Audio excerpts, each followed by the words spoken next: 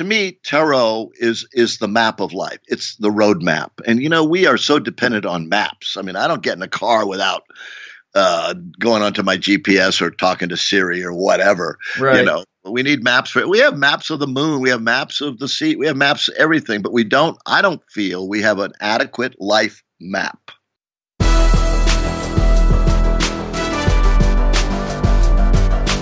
Welcome to Living 4D with Paul Chek.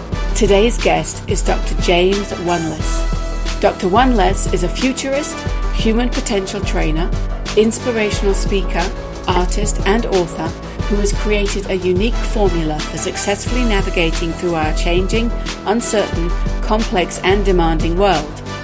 He is a vastly experienced modern-day alchemist with a solid academic and professional background. Creator of the Voyager Tarot deck and Sustain Yourself cards, Dr. Oneless is the author of, among others, Way of the Great Oracle, Intuition at Work, and Adventures with Greening Man. All right, well, welcome to Living 4D. I have a very exciting guest today. James Oneless is the author of Voyager Tarot, Intuition at Work and at Home and at Play, and Wheel of Tarot, A New Revolution, all of which I've spent time with. Excellent books.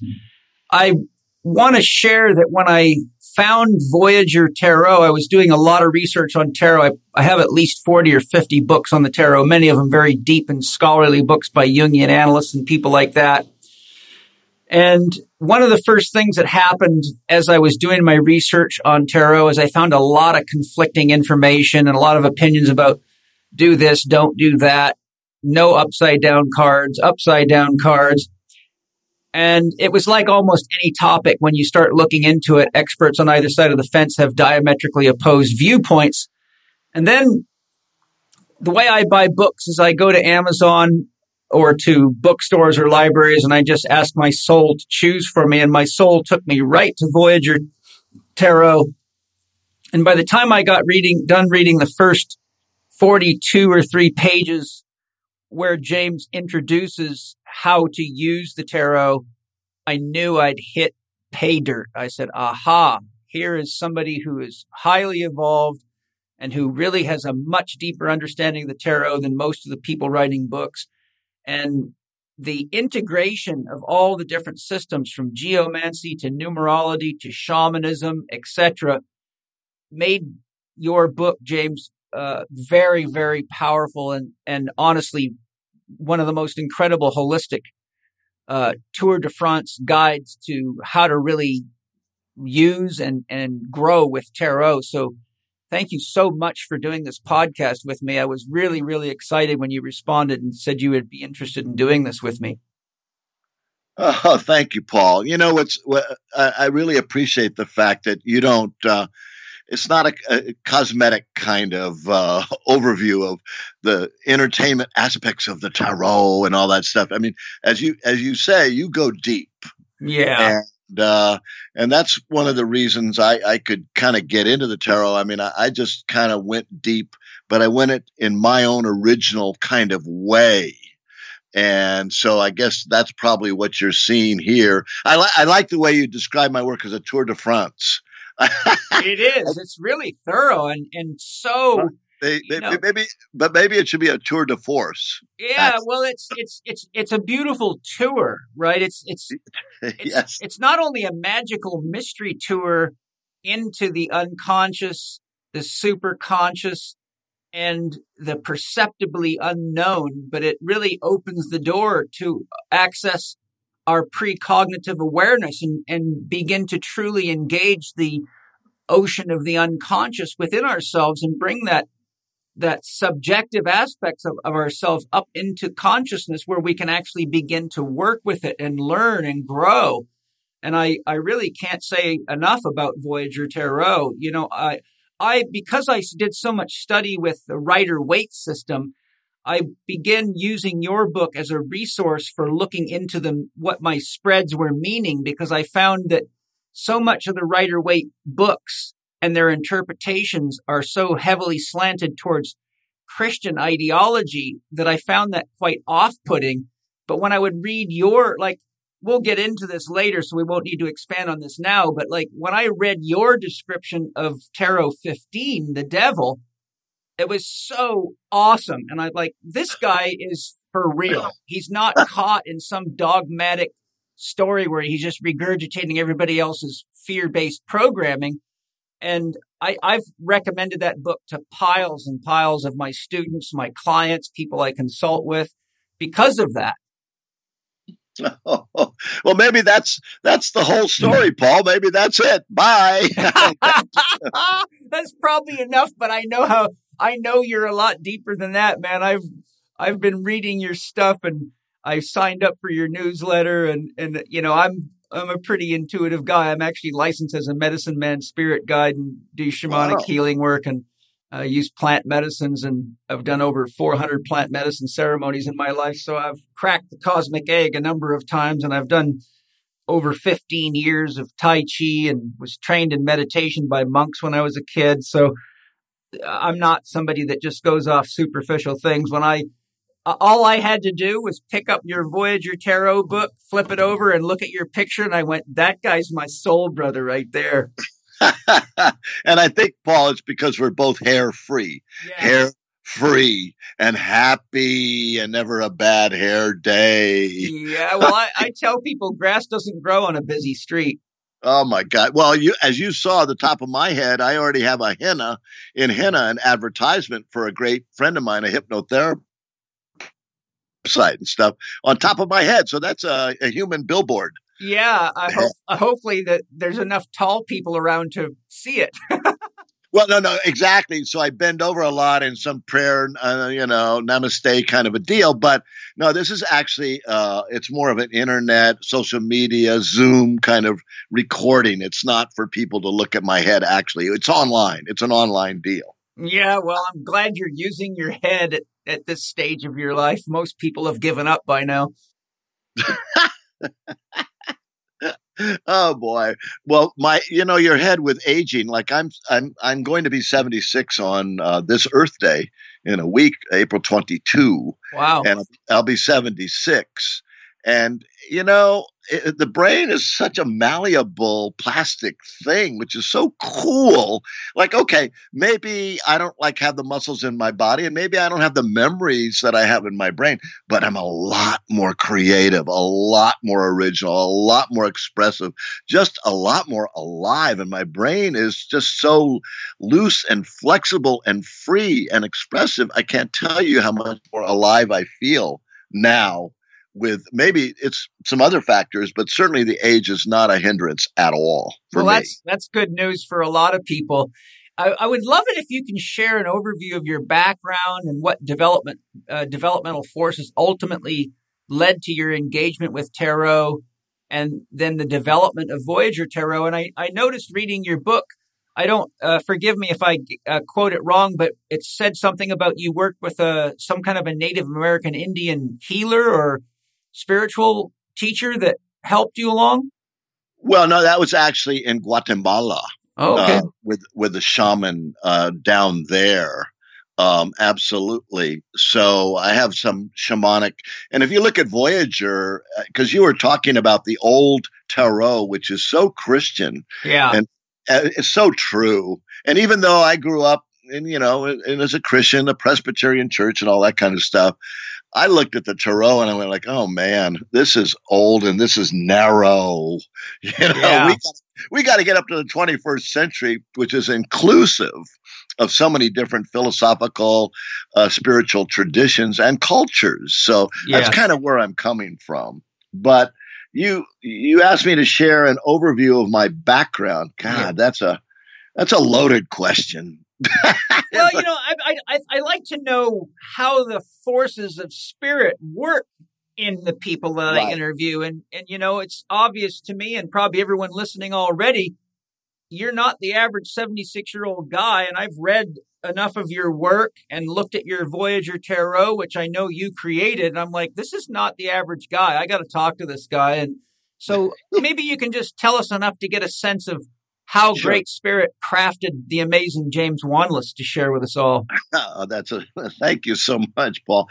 Well, I actually have a very extensive academic background. I mean, I actually have a PhD, a professor of political science. I got my PhD from Columbia University in 72, which is a long time ago. Yeah. But, Paul, here I am atop of the academic field and feeling like this is it. Yeah. This can't be it, So I got into meditation. I mean, I just started out with TM, Transcendental Meditation, and I loved it, actually. So I just sort of kept practicing that. And so I knew there was so much more to our wisdom and our understanding than being able to read a lot of books and be a smart guy in an academic university world. So it's interesting. The minute I got my PhD, I left the country. I mean, I went straight to Africa. Right on.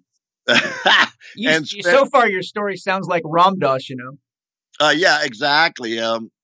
But when I was in Africa, I learned how to surf and I was coming up out of Africa, and I was in Cairo, and I got a job because I had a good resume academically, and I started teaching at the American University in Cairo. And then the next year I taught in Beirut at this Armenian university in Beirut, Lebanon. And I was teaching Poli-Sci 101 and all that kind of stuff, and I liked it. It was okay, but it was okay. And I was voted actually professor of the year at this Armenian university because I actually played on all their sports teams, and I'm kind of a baller. Yeah. And I love athletics. And so I walked into the president's office of, I don't know, I shouldn't be saying this. Anyway, walked into the guy's office and I said, I'm professor of the year here. I'm thinking of going to India because I think there's more there in India than there is here at the university. But if you double my salary, I'll stay. I can't believe I said that. And of course he laughed. So I was off to India. Well, maybe that was the best thing. Oh, totally. It was the best thing. Yeah. Oh, absolutely. Because actually, if I had stayed another year in Beirut, the war would have started and all hell would have broken loose, So anyway, I go to India and I first go to Nepal to do some trekking in the Great Snow Mountains. I thought, this is going to be spectacular. However, I come down with hepatitis. In downtown Kathmandu, and I'm lying. I'm thinking I'm freaking dying here on this downtown Kathmandu, and I don't know. I didn't get any doctor help or anything. But then at that moment, I heard there was a meditation course going on in a Tibetan Buddhist monastery just outside Kathmandu. And I said, well, hell, I'm just sitting around, lying around anyway. I'll do that. Yes. So I got my body up there somehow to the monastery. And for the next month, I just did the Buddha kind of golden light meditations. And that changed my life. That's just awesome. Yeah, it cured me of I walked out after 30 days. I walked out with no hepatitis for sure. And with a new life. A new spiritual life. I was on the path, and kind of like a lot of you and your friends and listeners may know, once you're kind of bitten by the spiritual, path or on it, you can't really get off of it, really, So I just started following a guru all over India, doing meditation and all that kind of stuff. But then you got to pay the rent, Paul. You got to get real here. Yeah. That's always. My money's running out now. What am I going to do? Even one time I was in a meeting, I was in a self-realization fellowship temple, which is what my mother and father raised us in, and they were talking about Yogananda, and one of the monks giving the presentation said, Yogananda said, no matter how close you get to God, you still have to pay the mortgage. Yeah, I've never had a mortgage, but it's always been the rent. But there's no free lunch here. That is for sure.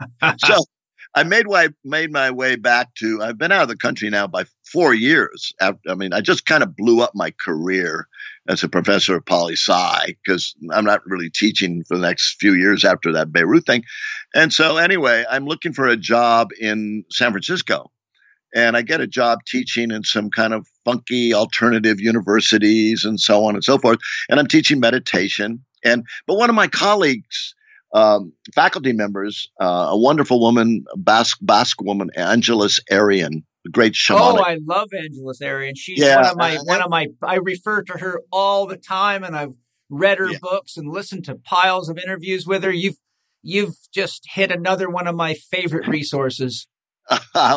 Right. And it's just so unfortunate she passed away just a couple of years ago because she was not old. No. Just shocked everybody. But so she was doing the cards, Paul. Angeles, I call her Angie. I knew her as Angie back then. She was doing tarot. And I thought, well, hell, I love her work. She's a cultural anthropologist from Berkeley. Yeah. And so I had a reading with her, and I said, "Ooh, I like this. Ooh. Moreover, I can do this." Yeah. No. So I just went ahead and took a series of classes from her in San Francisco from the great Angeles Arian, along with another great tarot writer, Mary Greer, who's written a lot of tarot books, and we were both in the same class and a bunch of other people. And I took that, 4-month class or whatever it was, and I was off and rolling. I became a professional tarot reader. Neato. For $10, Paul, you could have gotten a reading from me. That's great. Well, I get readings from you almost every day. Yeah. So, and I lived in, actually she had moved. So I lived in her little office in San Francisco. I lived in the office. I basically starved. I mean, I paid my dues, but they say when you're doing your bliss, the money will follow. They don't tell you when. No, but that's that's where faith comes in. Yeah, exactly. I believed in it. I know it's the right thing. For a lot of different reasons. And I just kept going, and I've never looked back. So tarot has been my field, my profession for many, many, many years. Many years. Well, it shows, and I'm really grateful. And what I'm curious is when you created your system, you had to have done a lot of research to put all those different systems together that you've integrated. I mean, that must have taken a lot of time just to assimilate that all in yourself. Yeah, I know.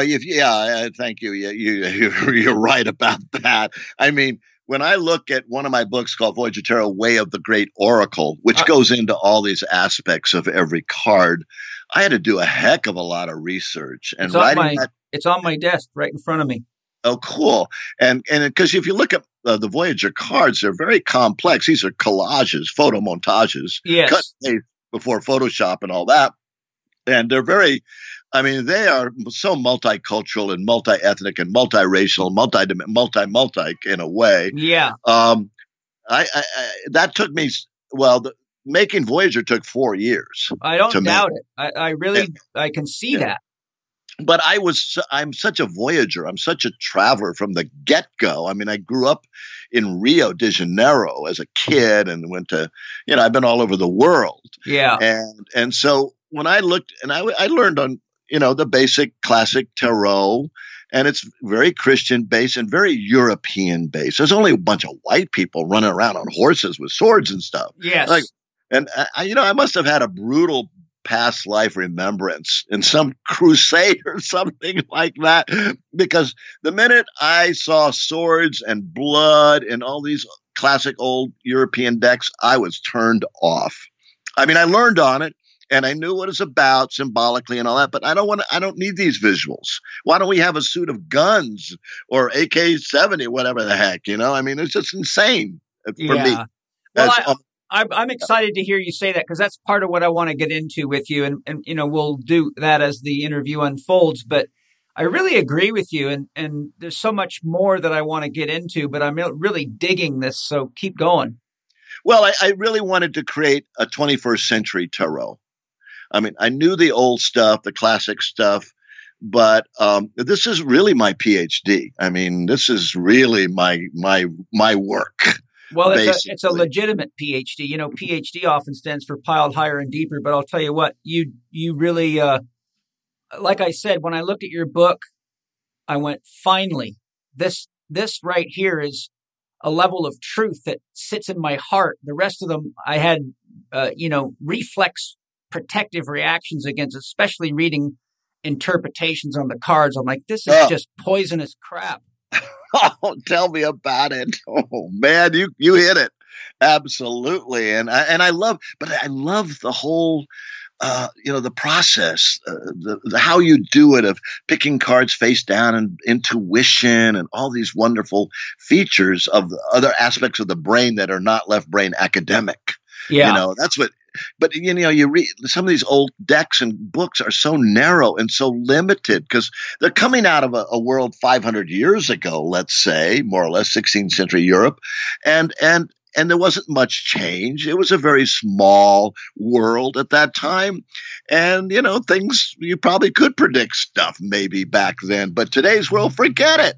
It's global. It's Earth. It's this. It's that. And I wanted Voyager to mirror. I wanted Voyager to reflect the world we live in. And that's why a lot of people look at Voyager cards and go, oh, I don't get it. It's too much chaos here. And I say, hey, look out on the street, please. Yeah. What do you see there? So I just really, really wanted it to reflect where we are in this 21st century Earth world. And so I just had to move on from all the old classic kind of stuff that's there. But I just know it's the system of picking cards and symbols and metaphors and all of that is so powerful. It is. I mean, it's so moving. I was just going to say, you're dead right. But the thing it reminds me of is, Joseph Campbell warned people, if you read the Bible as a dictation instead of a connotation or a book of metaphor, you're likely to suffer a lot. Yeah. You mentioned like even the devil card in classic tarot, and my deck, it's called Devil's Play. Right. I went to the Greeks before Christians and the devil and evil and Satan and all that stuff. I went to Pan, the Dionysian celebration of life, the dancer, the dance of life, the sensual life.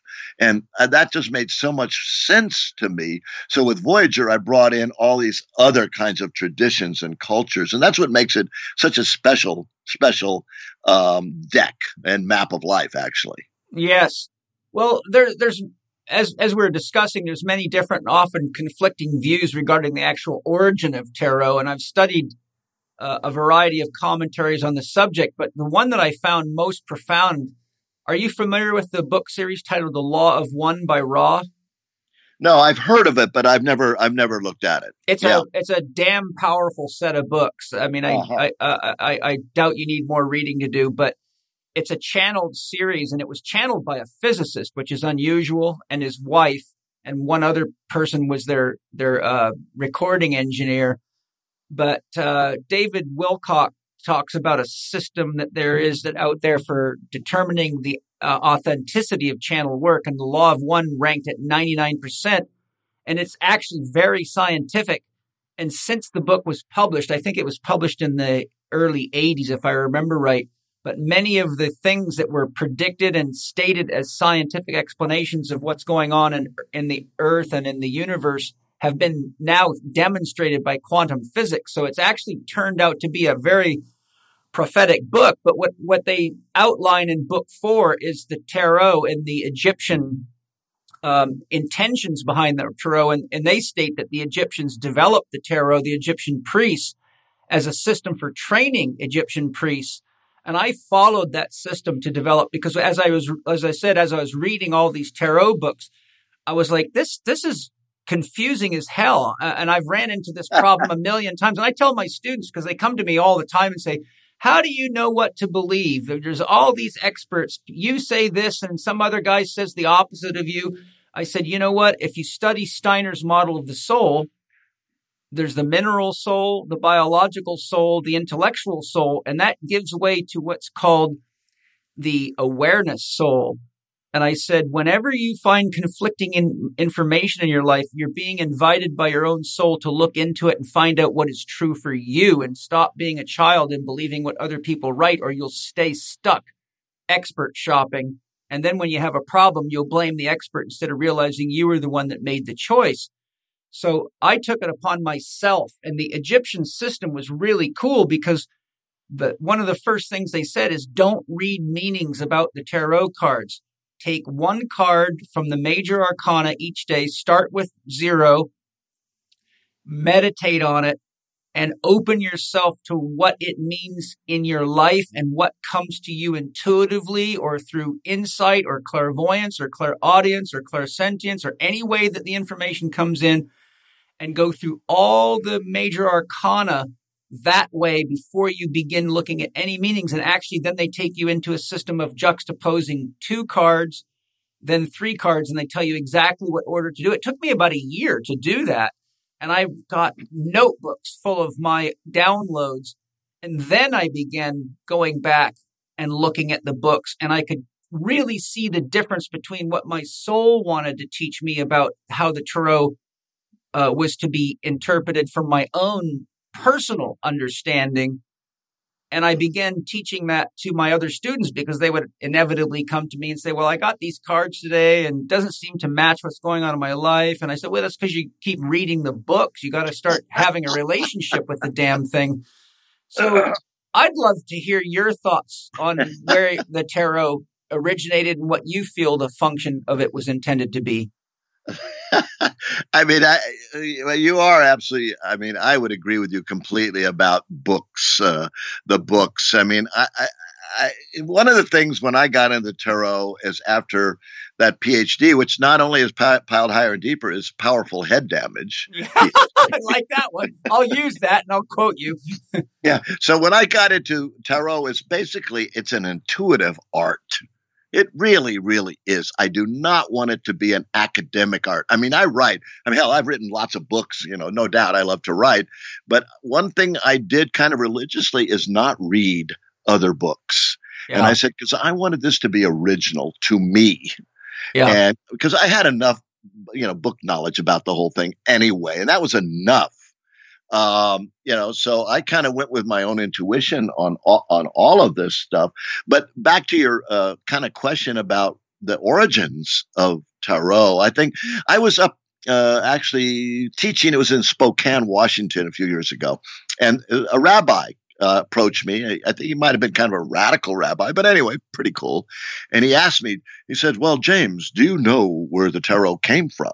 And I knew this was a loaded question. Yeah. If a rabbi is asking you that, it's a loaded question. Right. And I said, well, so I smartly said, no, I really don't. What do you think? Do it back to him.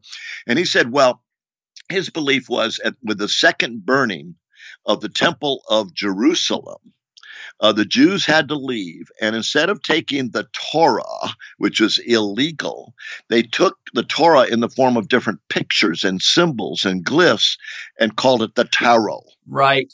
Now, that's interesting. Now, I don't know, if that's true or not, but you're right about all these conflicting stories. Maybe some of them are apocryphal, but he also said that he felt there were 22 temples of initiation along the Nile. Ah.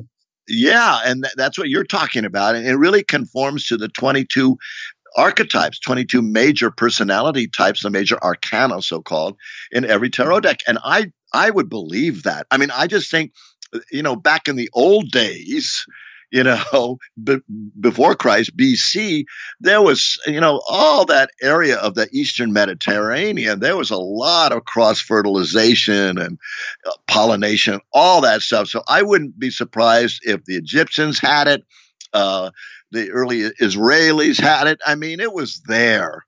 And they probably, but it may go back to the ancient Egyptian stuff. I mean, originally, it might go back, which is interesting because I was when I was teaching in Cairo, I made a trip to the to Upper Egypt, where the Valley of the Kings and Queens are, and I was with a little group of students, and we got locked in one of the tombs, and this was Ramses. I mean, this is one of the big kings, right, of the times. Ra, R-A, by the way. Yeah. And I'll tell you, that was the first time after my early travels to Japan and all of that kind of symbolism, to be in the tomb and to see the glyphs and the art and like the goddess Nut, the sky goddess that upholds the stars, like this 150-foot goddess, the whole top of the cave, in a sense, painted beautiful. I thought, man, there is something here that I don't know, but I love this. And somehow it feels familiar to me. And it feels familiar, family. And so that's why I kind of resorted to forget the book stuff. I mean, I think in my DNA and my past life history, there's probably a lot of stuff there, already encoded. And I just have to be open to it. And so that's kind of where I was coming from with Voyager, not to be wedded to this classic European tradition of Christianity. This is this is way bigger than that. And it's kind of where I don't know if I answered your question or not. Yeah. So I'm just, well, one thing I'll interject here that's kind of interesting and humorous. Many fundamentalist Christians don't believe there's any other cultural influences on the Bible. It's the direct word of God. So first of all, I've never met a Christian yet that actually knows what Adam or Eve really means. And one of my favorite things to ask them is, do you know what Amen means? So far, nobody has given me the right answer. It means Amen Ra. Amen Ra. Yeah. I totally get it, and I would agree with it. Absolutely. Yeah. It's amazing, though. Yeah. But that's what kind of with the Voyager, I really tried to bring a lot of that. That stuff is a lot of Egyptian symbolism in Voyager with ancient Greek and some Christian and all this kind of stuff. And Celtic. Because, I've traveled all those places. I am a Voyager. Yeah. And when you've been to all these cultures at an early age, you're impressed. I mean, I was primed to do the Voyager deck, actually, probably in some subconscious kind of way. Thank the Lord. What do you think the function of the tarot is? I mean, their actual original purpose of it. Well, the original purpose is way different, I think, than today's purpose. Today's purpose is kind of, let me go backwards. Let's start with today. Okay, we'll do that. There's a lot of beautiful decks that are out there, and they're for artists. I mean, if I was an artist, I might make a deck too. Yeah. So a lot of decks are done by artists, and they're beautiful, and that's kind of what they are. They're art decks, or in a lot of cases, they're novelty decks. Oh, here's a dog deck or whatever, you know what I mean? Yeah. It's like, oh, how cute and how cool is that? And that's fun. And I'm not opposed to fun. I mean, I'm a funster, I love to have fun. But the early tarot is not about that. It's the spiritual journey. Yes. It's the path of life here. And it's to be who you are meant to be. And to me, the highest card in every tarot deck is not even the world. It's the universe. Mm-hmm. And we are the universe with a Y-O-U. Yes. And to me, that's what the tarot is. It's a personal spiritual growth path to become who you are meant to be, to live your life purpose, fulfill the life force from which you came, the universe. So this is high work. It's fabulous. It's the greatest adventure of ever. But to me, it's a growth path, meaning like a yoga, you've got to take action on it. This is not an entertainment thing of just reading the cards and, oh, that's interesting and that's insightful and that's good. Insight is good. Mm-hmm. But I'm into, okay, now let's play it out, because we're here to embody these principles, these 78 cards and the 78 principles of life. And that takes proactive work on being the cards. And that's where I'm coming in, because it's the map of life. So it's not just some kind of fun little game to play, although I've played tarot poker, stuff like that. I mean, it can be fun as well. There's no doubt about that. Yeah. Yeah. It's beautiful. And when I studied the Egyptian approach to it, they basically described that they really, first of all, they only focused on the major arcana. They said a lot of the minor arcana were later additions by other people that weren't actually part of the system they used to train the priests. That's true. I would buy that completely. Yeah. What they said was that they took the key functions of life, the key experiences in life, or which today we would call the key archetypes that act on the psyche of the collective unconscious. And they broke them into these 22 with 0.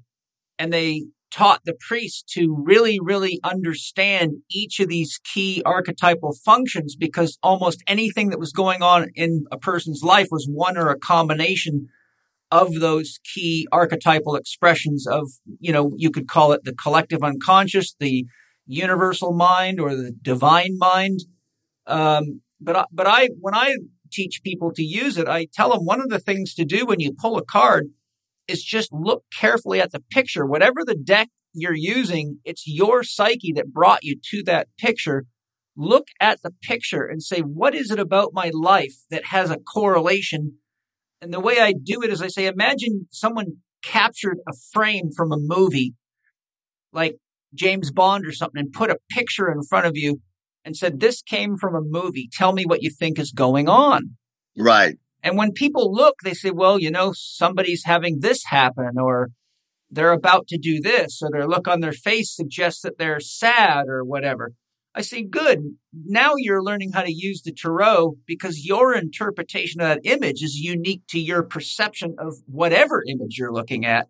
But because these images that you're choosing from happen to correlate with the actual collective unconscious, or the chief functions in how we perceive our experience in life, you're using the tarot now as a mirror so you can see what your conscious mind often isn't willing to show you for fear of taking responsibility or what might happen or whatever it might be. But now you can begin to become more connected to reality. And to your reality, which is the most important reality. Well, yes, that's certainly the one I'm talking about, right? That's why I alluded to the fact that if you showed the same picture to 10 people, they would all have 10 different experiences. It's like an ink blot, a Rorschach yes. thing. But you're right, absolutely. And tarot is a tremendous intuition tool for accessing that part of our intelligence.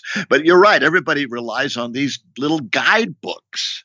And one of the things about my guidebooks, I try and give you so many possibilities that ultimately it's back to you. It is.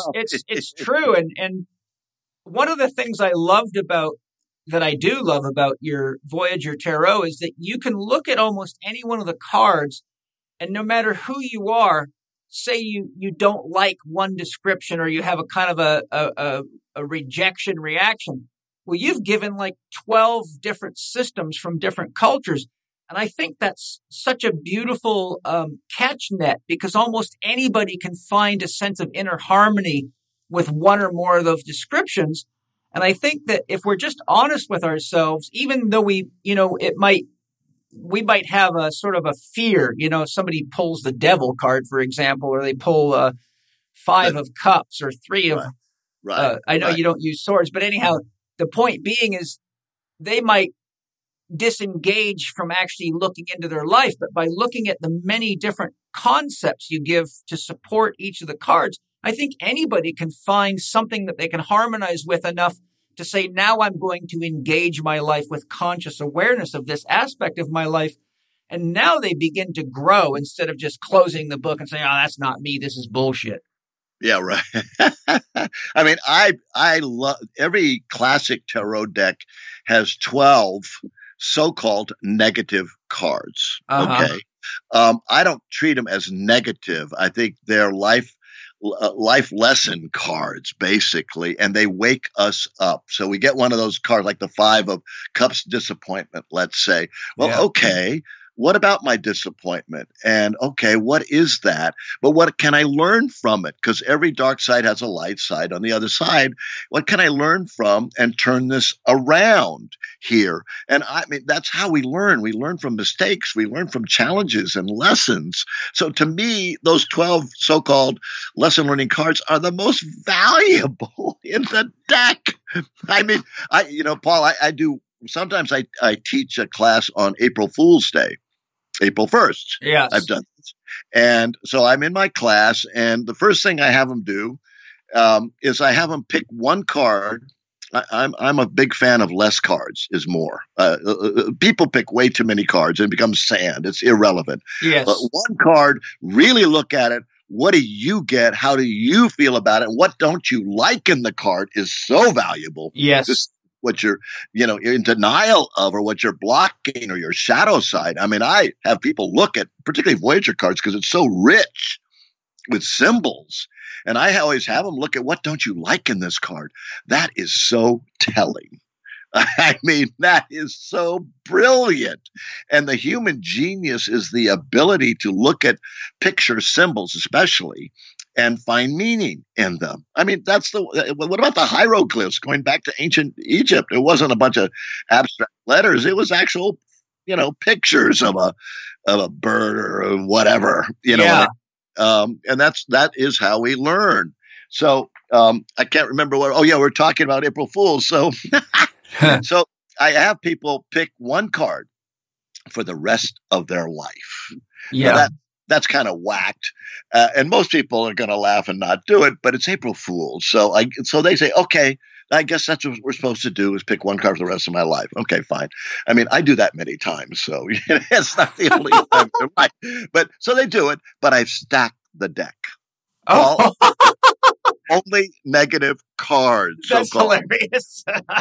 And I loved the reactions. I wish I had a video camera. That one after they turn over their card and they're like, "Oh my God, disappointment for the rest of my life." And it's so shocking. But a lot of people will say, "This is not for me," like you just said. I don't need this kind of crap. I don't like the death card and the devil card and all that. Disappointment. Now this delusion card in Voyager. I don't like this stuff. Well, that's where we grow. I mean, the lotus grows out of the mud. The lotus, the most beautiful flower, comes out of the mud, out of the junk, out of the compost heap. I tell people flowers grow out of the shit of life, so don't forget where the beauty comes from. Yes, and then that's how I explain these so-called negative cards. It's the compost, and it's fertilizer. It's for growth. So come on, get with the freaking program, dude. Yeah, yeah. Otherwise, you're just, somebody else's codependent.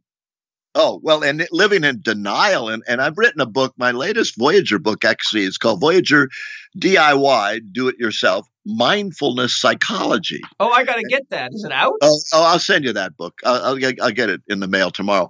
But anyway, because it's a great, actually, my meditation practice I learned was a Buddhist thing called Vipassana. I'm familiar. In India. Yeah, and it's basically mindfulness. You're just watching yourself, observing your craziness or whatever sensations. Yeah.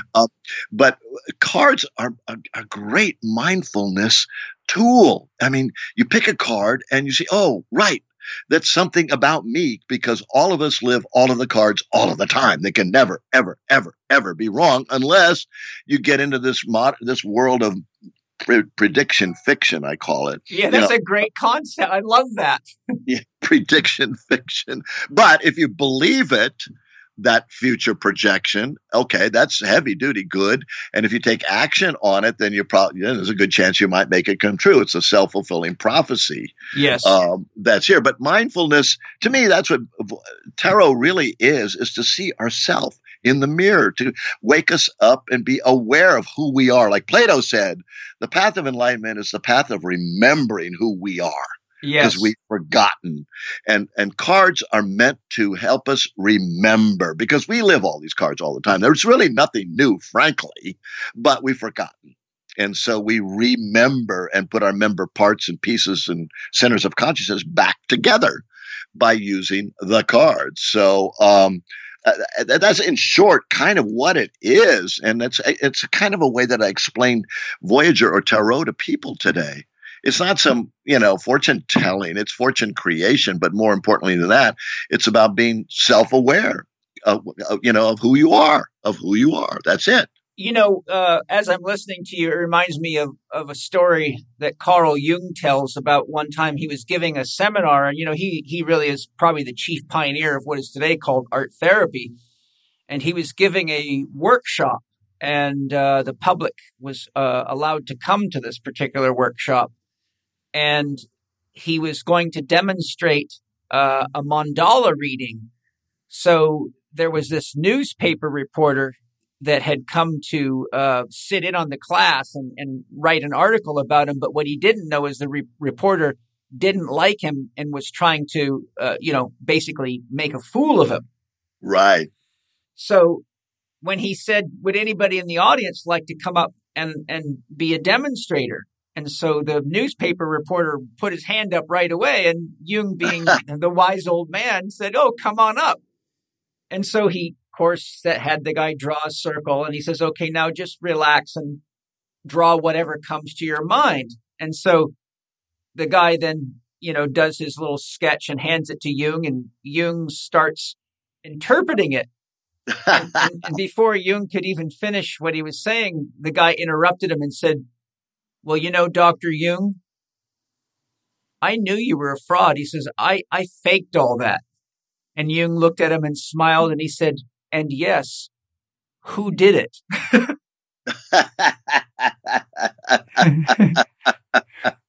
Yes, who did it? That's right. Right. Wow. Well, that's quite a story. Isn't it powerful? It's very powerful. And I must say, in all the years that I've done, and I've been teaching tarot and doing consultations with the cards and all that stuff for 40 years now. 40 years. And maybe only once or twice in a class I've been teaching do I have somebody who's a skeptic, and say, well, how can you say, rah, rah, rah, rah, rah? And I just say, and they want to know, how does it work? And what drives them crazy is when I say it's a mystery. Ooh, that makes them totally nuts, and I can use some big words and all that, but I think there's some real quantum science about it, actually. I do too. Yes, absolutely. Yeah, at least we know these. By the way, there is it's very interesting because people ask that question. So how does it work? How can me picking a card face down be correct, be me? Well, the first thing is the cards are all you anyway, so they can't be wrong. So, okay, but then they kind of lose the magic of it. But how can the card be so true of me? How can it be just so accurate? And I say, well, that is the mystery. And Carl Jung might say it's synchronicity and okay, I get it. We love that. Mm-hmm. But there's a guy, and I don't know if you've heard of him, and I can't remember his name, but he goes by card mechanic. Huh, never heard of him. Yeah, okay. There's a film about him, The Card Mechanic.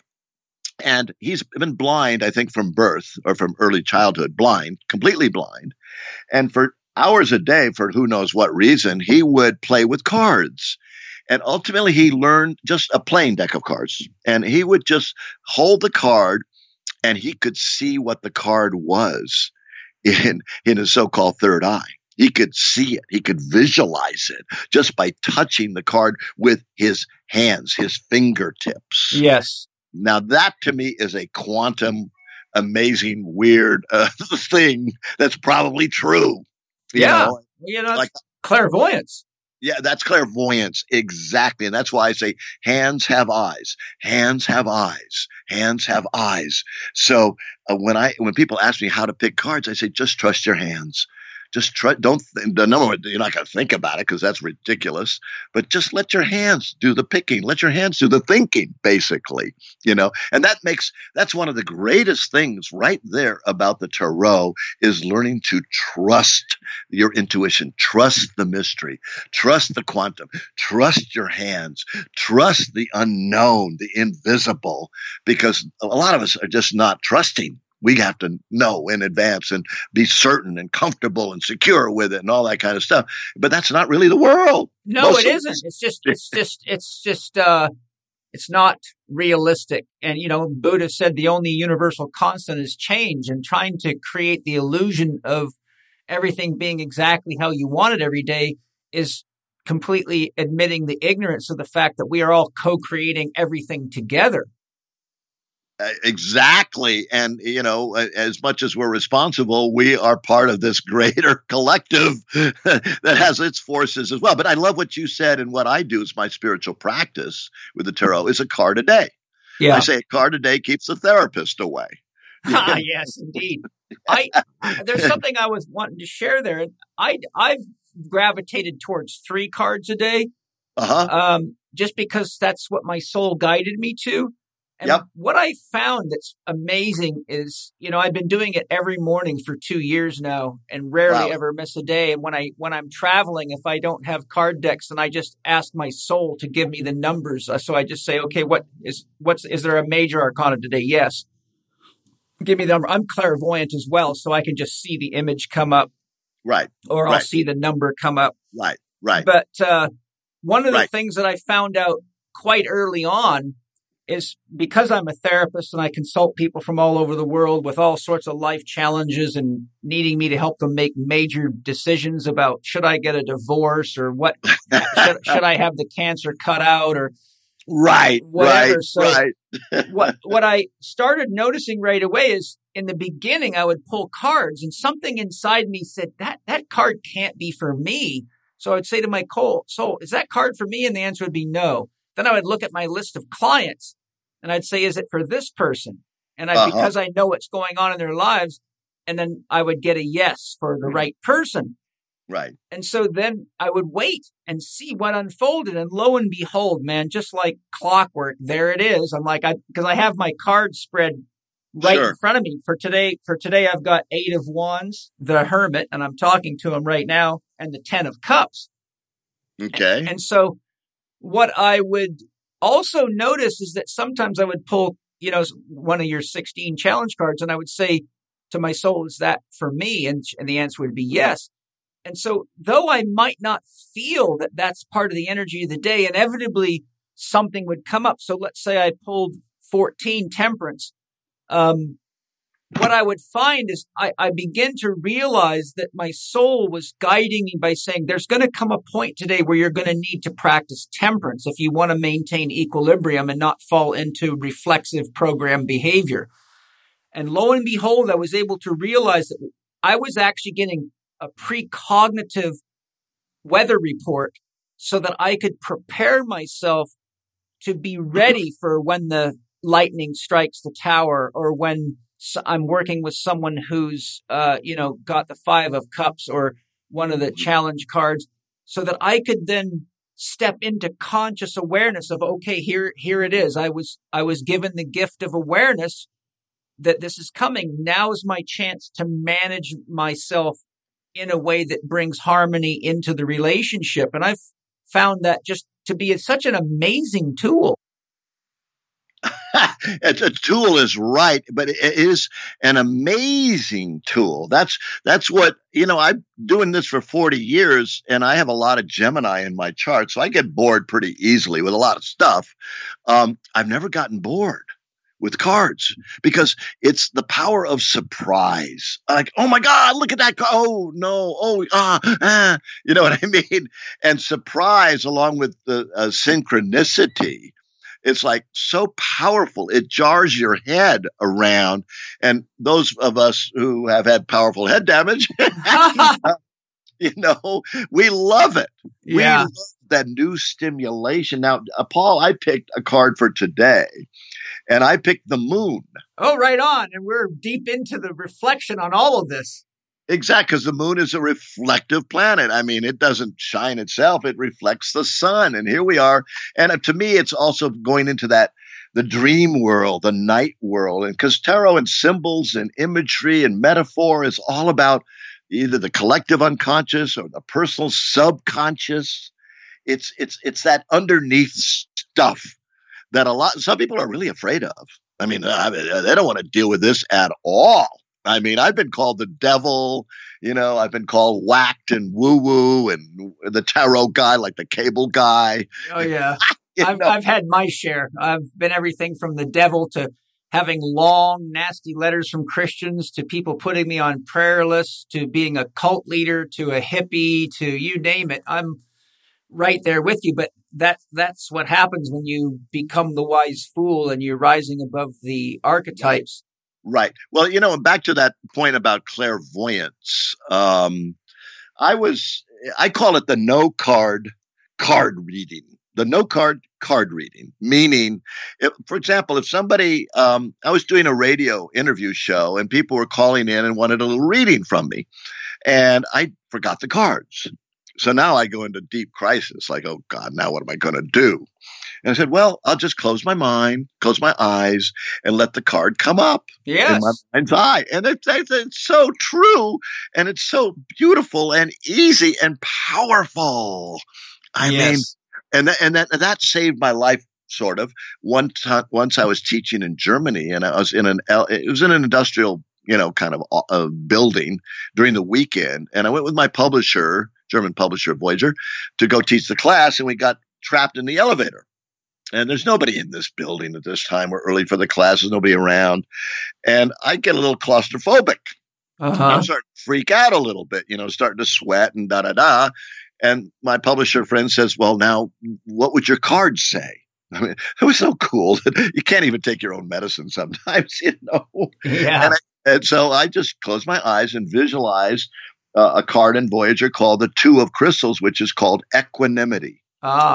Equanimity, which is the balance and peace of mind. Yes. And you look at the card, it's cool blue and all that kind of stuff. And I just visualized that. And lo and behold, all of a sudden, I was cool. I was chill. I was balanced. I was saved. Yeah. Saved by my own medicine. Is in the Voyager, is the moon still 18? Yes. Oh, yeah. I mean, I didn't, Voyager, I've made a lot of changes, but I've never really changed the major arcana, the personality archetypes are the heart and soul of the tarot. I mean, really, that's, and I do. That's where it's at. And I didn't play around with the numbers on that at all, but I did play around with the titles of the cards. Right. Well, the reason I asked is because you pulled 18. I pulled 9. 8 and 1 is 9. That's right. We're dancing, baby. Well, how do you like to dance, Paul? Since I'm the reflective one, I'll be the woman and I'll follow you. And you're the hermit, but you don't even freaking want to dance. I just let it flow. I believe in spontaneous movement. Right. Well, I'm a free dancer myself.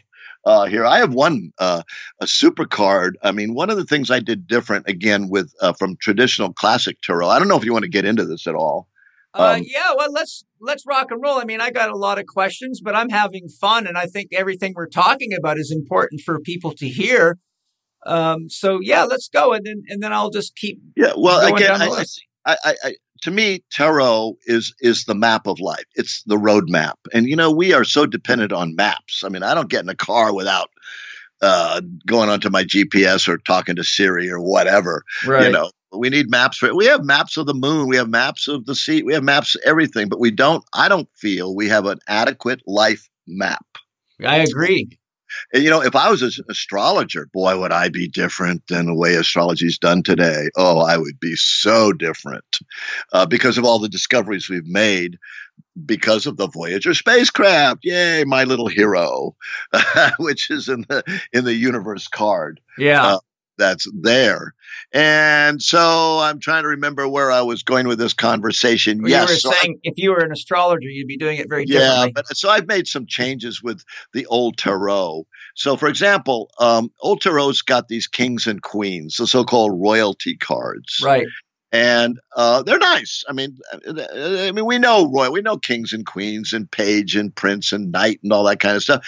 But, most political systems are not that anymore. That is an antiquated system that is old, and I don't like it. So I cut off their heads. With Voyager Tarot, no more royalty, no more kings and queens. It's the human family. So instead of a king, queen, knight, and princess or something like that, I have 4 cards. I have a sage, grandmother, grandfather, a man, a woman, and a child, our own inner family. Right.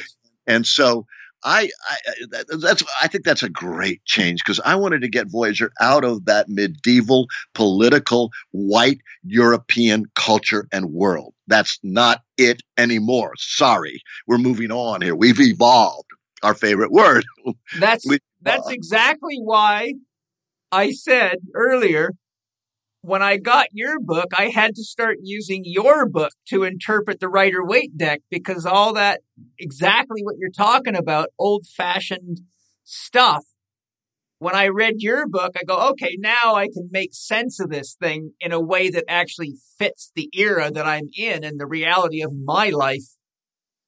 Yeah, yeah. And that was the intention with Voyager, and that's why it took so many years to make. Because it's detailed. Yes, it is. It's comprehensive, like crazy. But so anyways, I have one card called the man, not king or queen or any of this stuff. The Man of Wands. Wands is one of the 4 suits in a tarot deck. Mm-hmm. And Wands represents the element of light and fire. It's fire. Mm-hmm. And which is interesting. In all my Wands cards in Voyager, there's a hand in all of them. I didn't know. I'm a real believer. If you want to be intuitive, I didn't sit down and imagine every card before we started. We had no clue. I would just collect images.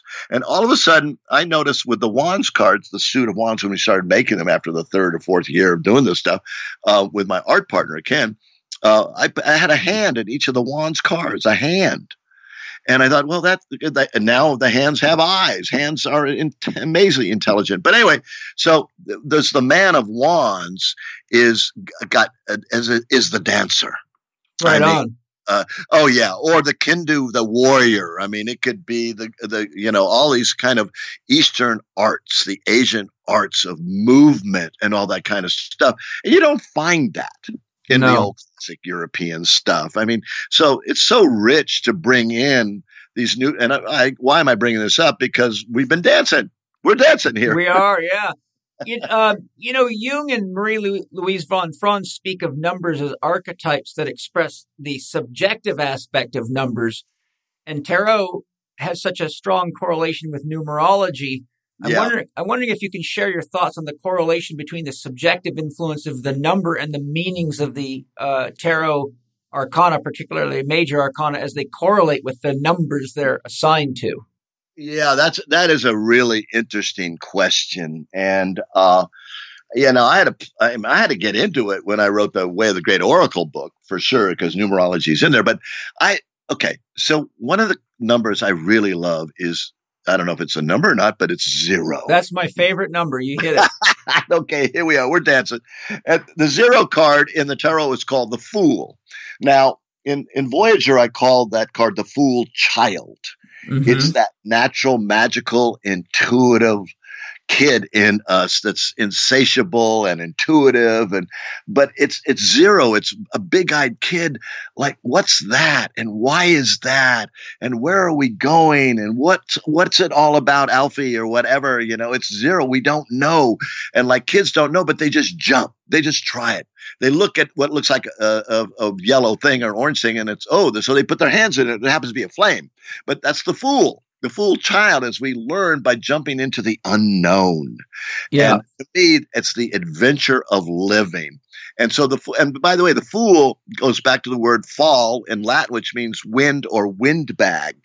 And like the old fool is the old windbag, right. But the breath is prana, in India.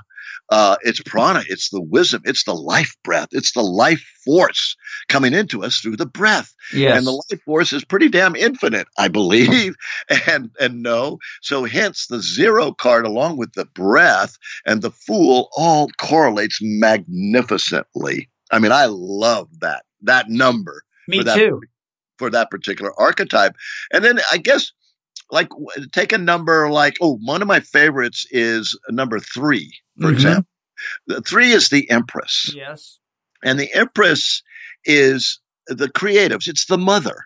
That's one of her qualities, is the mother, the creatress, yes. Mother Nature, and so on. Nurturer. Yeah.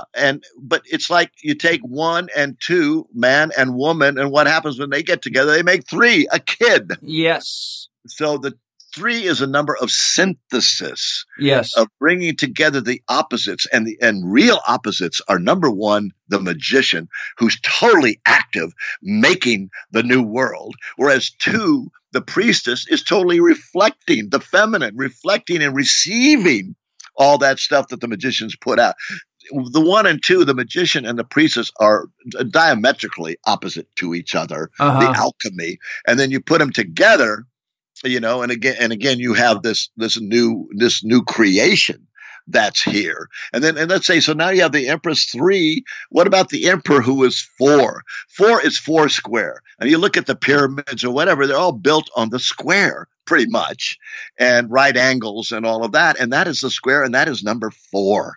Yes. 4 square. So, I mean, you can really look. I mean, there are some real interesting, obvious correlations between these numbers. Some of them I think are a lot more obscure, frankly. I mean, but like the number, you picked the Hermit today, right? Yes. Hermit is traditionally number 9. 9 is the most whole, WHOLE, number in all of mathematics and numbers and everything. Any way you screw around with the number 9, you're going to come back to 3. I don't care how you multiply it, divide it, whatever it's going to be 3. It's the only number that has that total integrity, that total wholeness, that total consistency that's there. And the Hermit, to me, I'm not a big fan of the name Hermit, frankly. I think it's a little misleading because people see the Hermit and they go, oh, I don't want to be alone. Well, okay, fine, but it's a lot deeper than that. It sure is.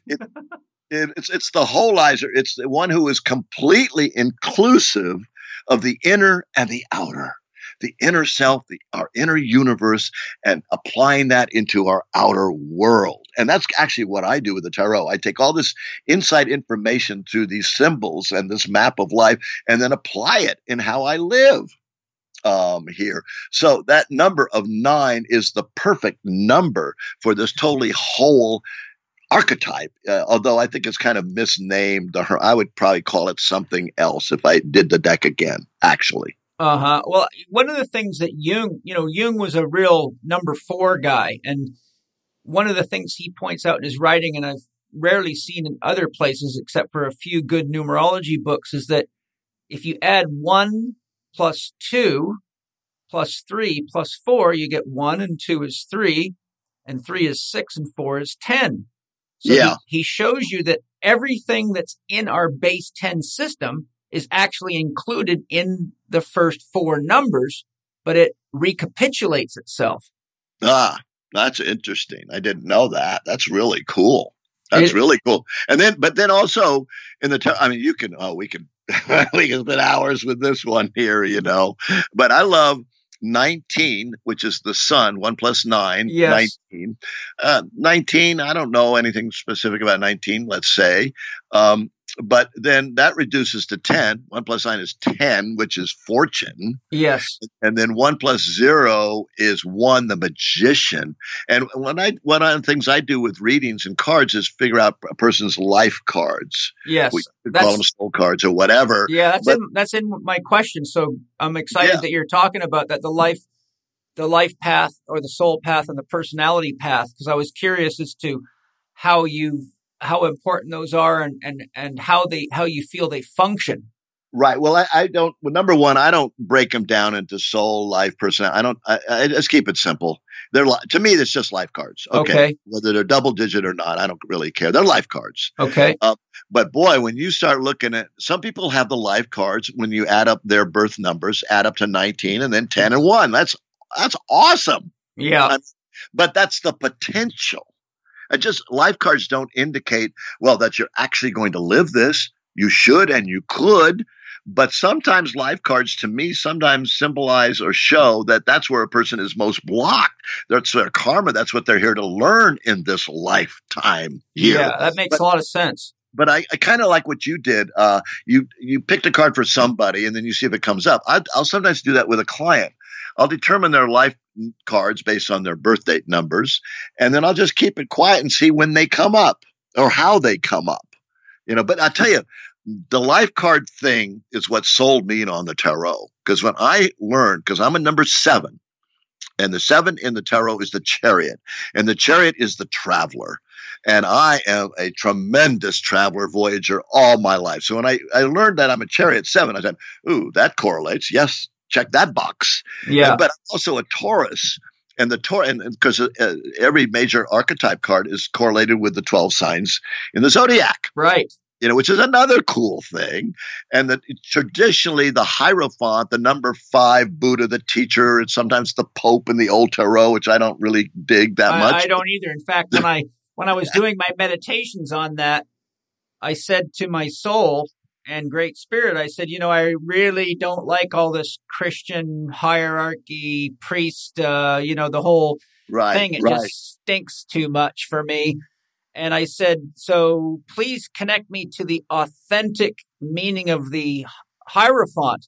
And all of a sudden, in my inner vision, I was surrounded by yogis and Sufis, and it was like all the mystics were around me, Rumi and all of these guys. I'm like, oh, okay, now we're getting down to, ground level with some reality here. And that's one of the things that I think is so important is when you're working with the cards, if you don't make it your own internal process and get out of the way of all your programming, then you're just stuck right where you started. Now you're just playing with pieces of paper. Well, that's, and I say that a lot. People sometimes believe so much in this card. Oh, this is it. This is the future. And I say, dude, it's a piece of paper. I was not too long ago, I was coaching a guy who comes from a heavy fundamentalist Christian background. And when he first came for his first session here, he flew to spend time with me.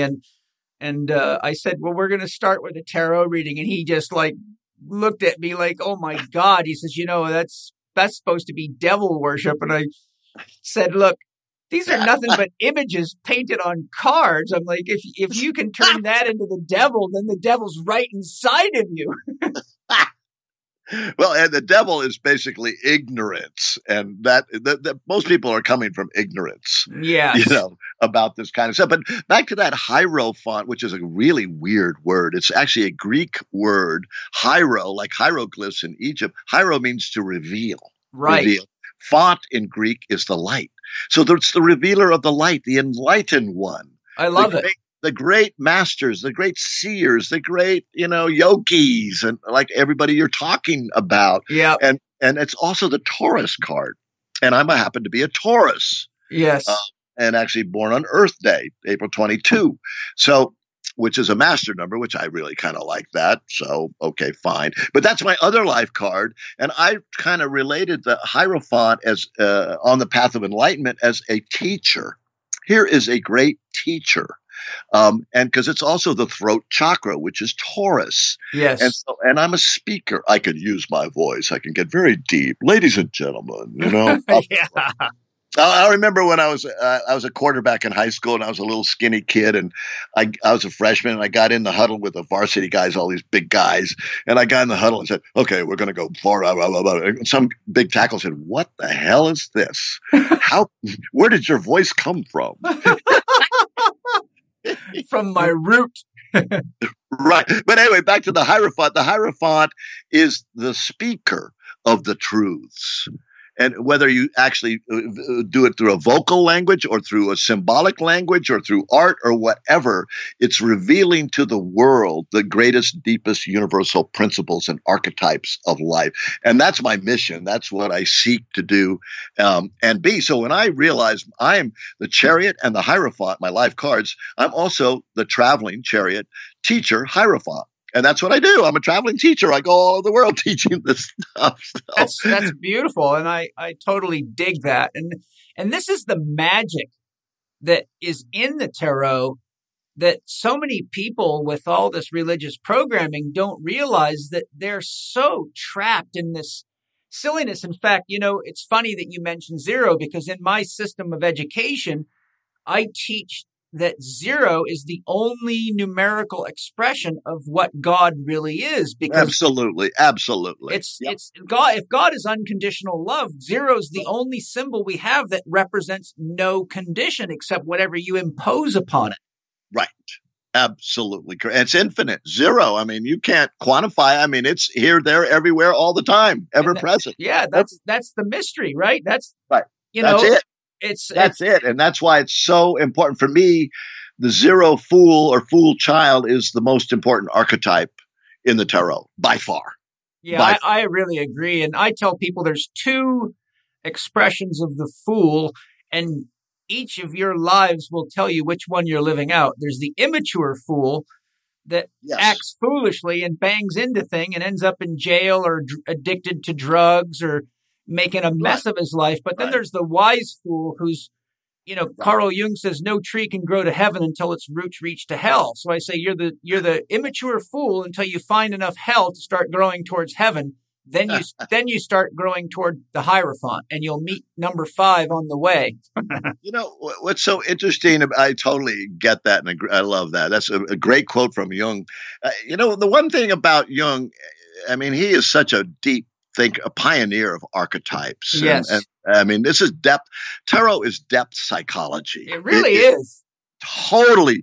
And because I take a lot of the negative stuff and turn it around, it's also cognitive behavior therapy. It sure is. It's mindfulness psychology. It is a grand psychology that's here. But one thing about Jung, he also wrote a book called The Soul of Nature. I didn't know about that. I know about his book, Man in Search of His Soul. Yeah, no, yeah, right. It's. I thought this is rare because I didn't know that either, and somehow I saw it in some bookstore or whatever, and the cover of it was so interesting to me. Here is, of course, he's old world guy, obviously European, all that. He's looking on a stone, looking at nature in his suit. Yeah, and he is such an intellectual giant, however. Yes, that he could grok it by his intellectual means, I'm pretty sure, but I don't think he ever got down into the mud. I don't see him doing that. And so I've actually done a nature deck called Sustain Yourself Cards, which is 101 nature cards. I'm mostly known for tarot, but I'm a real green man. I'm a nature boy. Yeah. And my deepest teachings really come from nature. And that's all this sustain and green man stuff and all that I've done.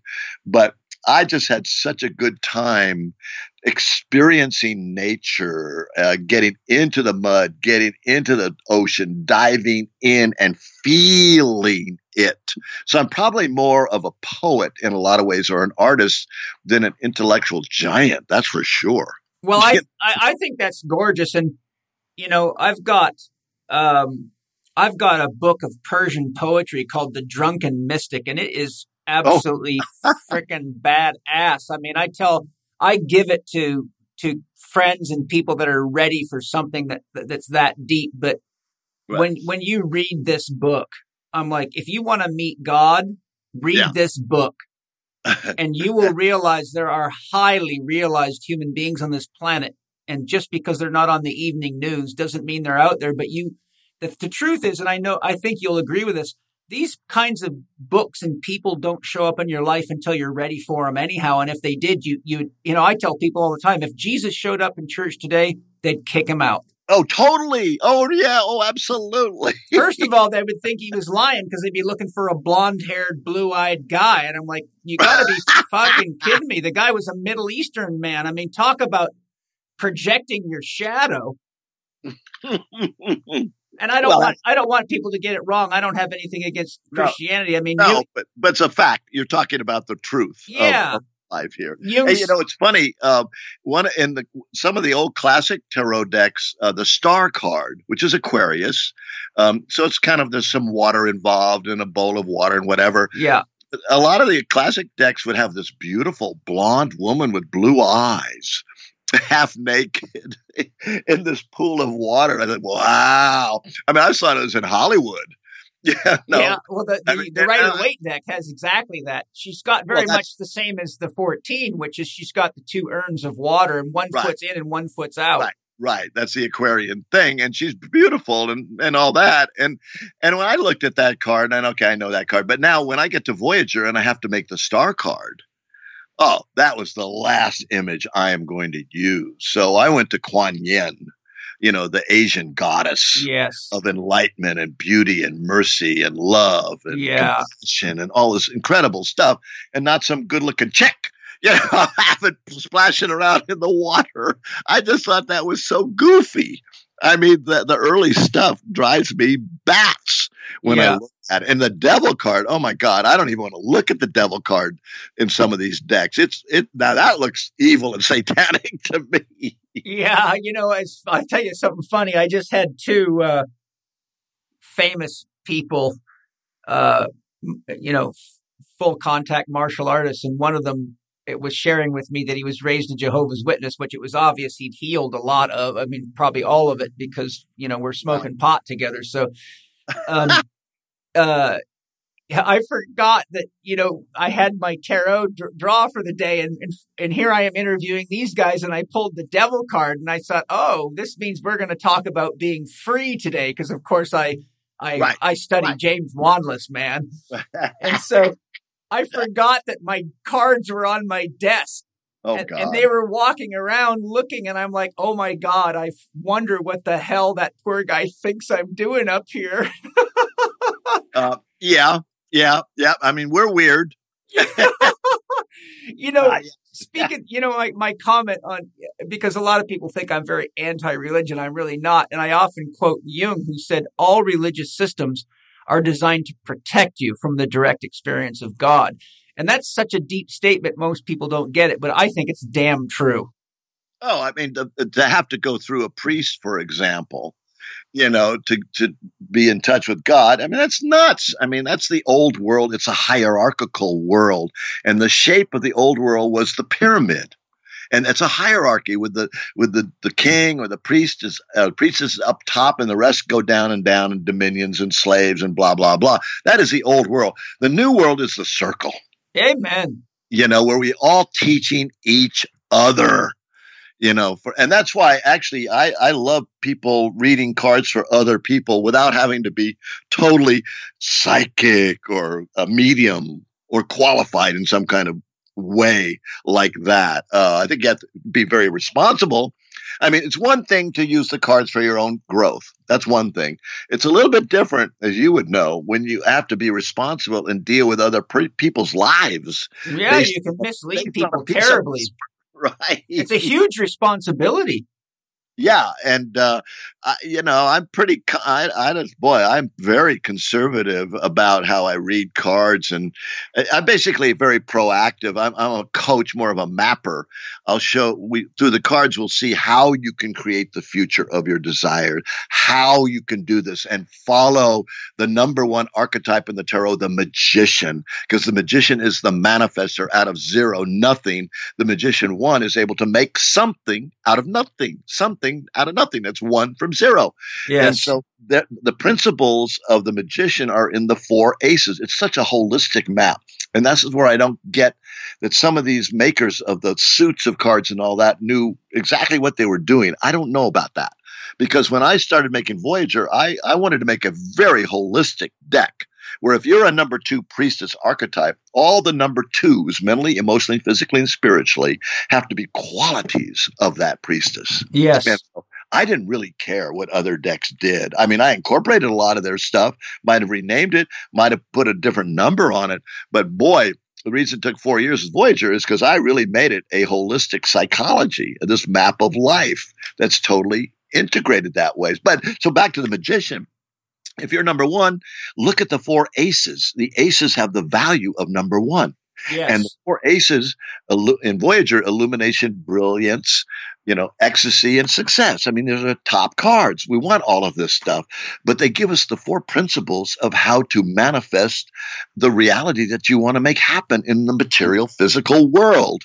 And it's see it, feel it, believe it, and do it. And those are the four suits of the cards. Seeing it is the wands, the illumination, the spiritual. I see enlightenment, the fire, the light. I see it. I visualize it.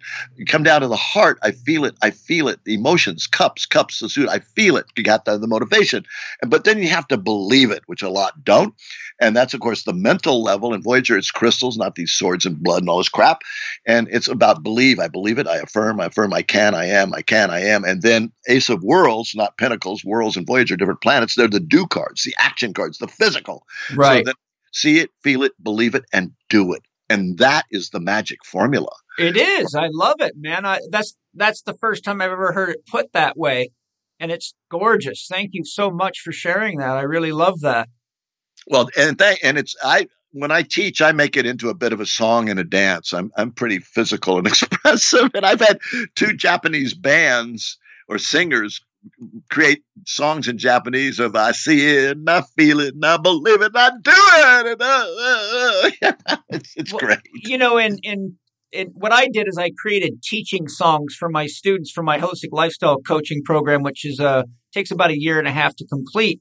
But I found people were... That's the Hierophant. That is the Hierophant, by the way, the Power of Voice song. Yeah. Yes. And so what happened was people kept being so intellectual about all this stuff and, getting too heady and not, missing the key point of what people needed. So I went back into the native traditions of oral transmission.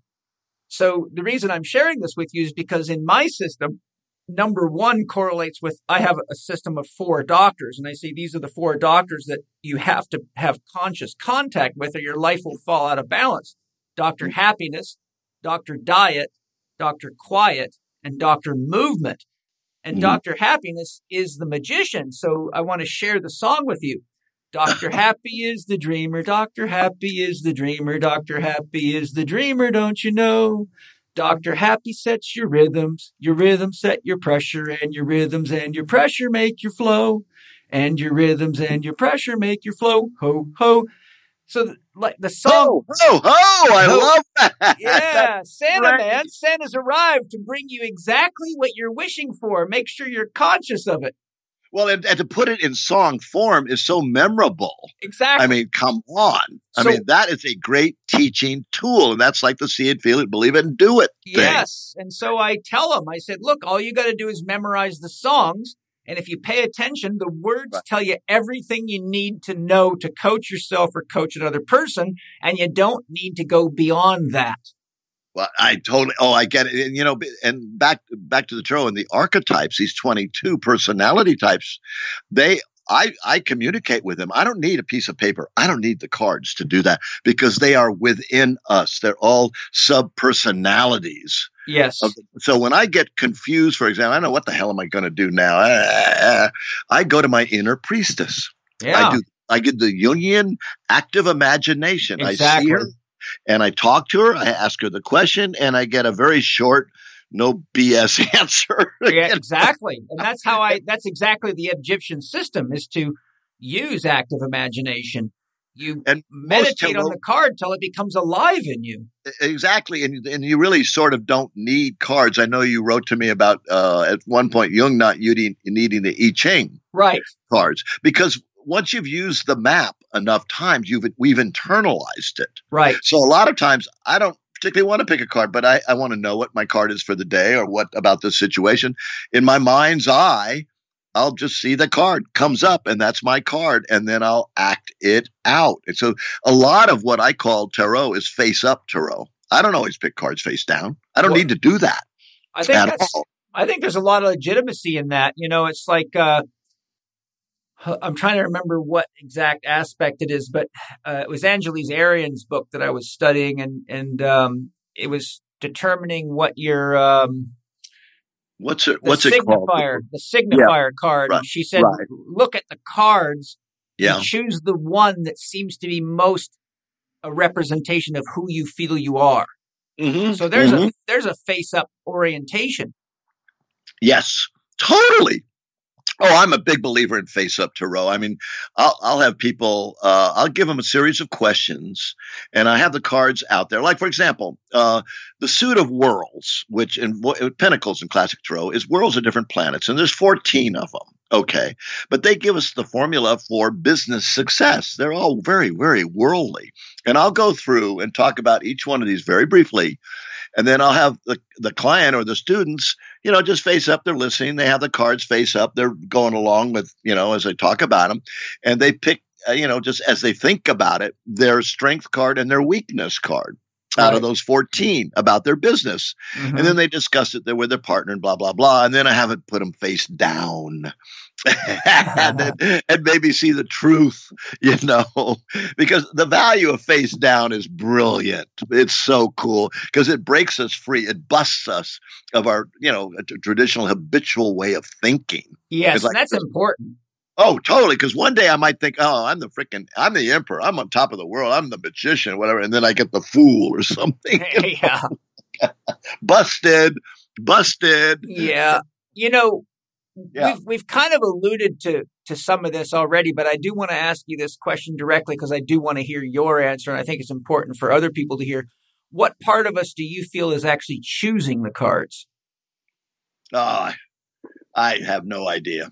I mean, I have ideas. I mean, people hate that when I say that. I don't know. There's a lot of big words, and to me, they're words. And like the Buddha said, you can't define, enlightenment in words. No. You really can't. So words are just kind of a way of, I don't know. I mean, they explain it to our brain that wants to have words and have an idea of rationality that's here. But honestly, to me, I do go with the mystery, and people hate that. I mean, they hate it, but I'm okay with it because I can't tell you that. Although I love synchronicity, and I'm a big believer in synchronicity, that it's all a vibration. Everything, yeah. And so in a way, maybe that explains it. We are a vibration. Cards are a vibration. You're everything's vibration. Yeah. Everything is connected to everything. Everything is connected to everything. So my vibe is going to pick a card that is a compatible vibe. Or if I'm really nervous and anxious picking a card and upset, and oh my God, I'm probably going to pick a card that reflects that state because, everything's connected to everything. And it's all a vibration. So we're on that vibe, on that frequency. So that's kind of the way I would explain it to myself. That's perfect. And I'm all about the mystery. I mean, I tell people if you can't handle a mystery, you better stay the hell away from a shaman and a psychedelic journey because you're going to get your ass handed back to you. Here, have some ayahuasca here. Hey, come on, man. See if you can control the outcome of this. or the upcoming or the outcoming out of your mouth when you have to vomit. And the other end, too. Oh, yeah. Oh, my God. Oh, you've been there. Yeah. Many times. Oh, my God. But I know not to hold on when it wants out. Well, what do you tell people okay. So a lot of times I'm at a party or wherever and people ask me, what do I do? Oh, that is the worst question in my life. What do I do? Because I don't want to tell them I'm a tarot reader. Because then I'm bunched in with all this stuff that I just can't stand, frankly. Yeah. I really can't deal with it. And then I'm dancing around. Well, I do kind of a spiritual psychology or something like that. Yeah. I just wonder, well, in your case, you have a more legit field, I think, with health and wellness, right? Well, yes, but I'm actually my license, by the way, the answer to the what do I do? My soul led me to exactly where I needed to be to do the work on this planet that I'm doing. I am a holistic health practitioner. That's my license. And that's what you and I are talking about, really, isn't it? Right. But we don't have a nice word like holistic health practitioner. We don't have that. Well, it's yours now.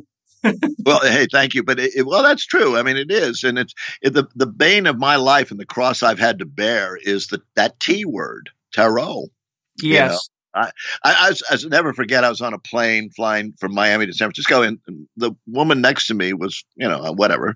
So I had my cards out doing something, and she kept looking at me. And she finally said, "What are you doing? What is this?" And I said, "I'm a tarotist, a tarotist." Yeah. And she freaked out. She thought I meant terrorist. And she went apeshit bananas, and I'm like, wait, it's okay. I'm not a tarot. I'm a tarot.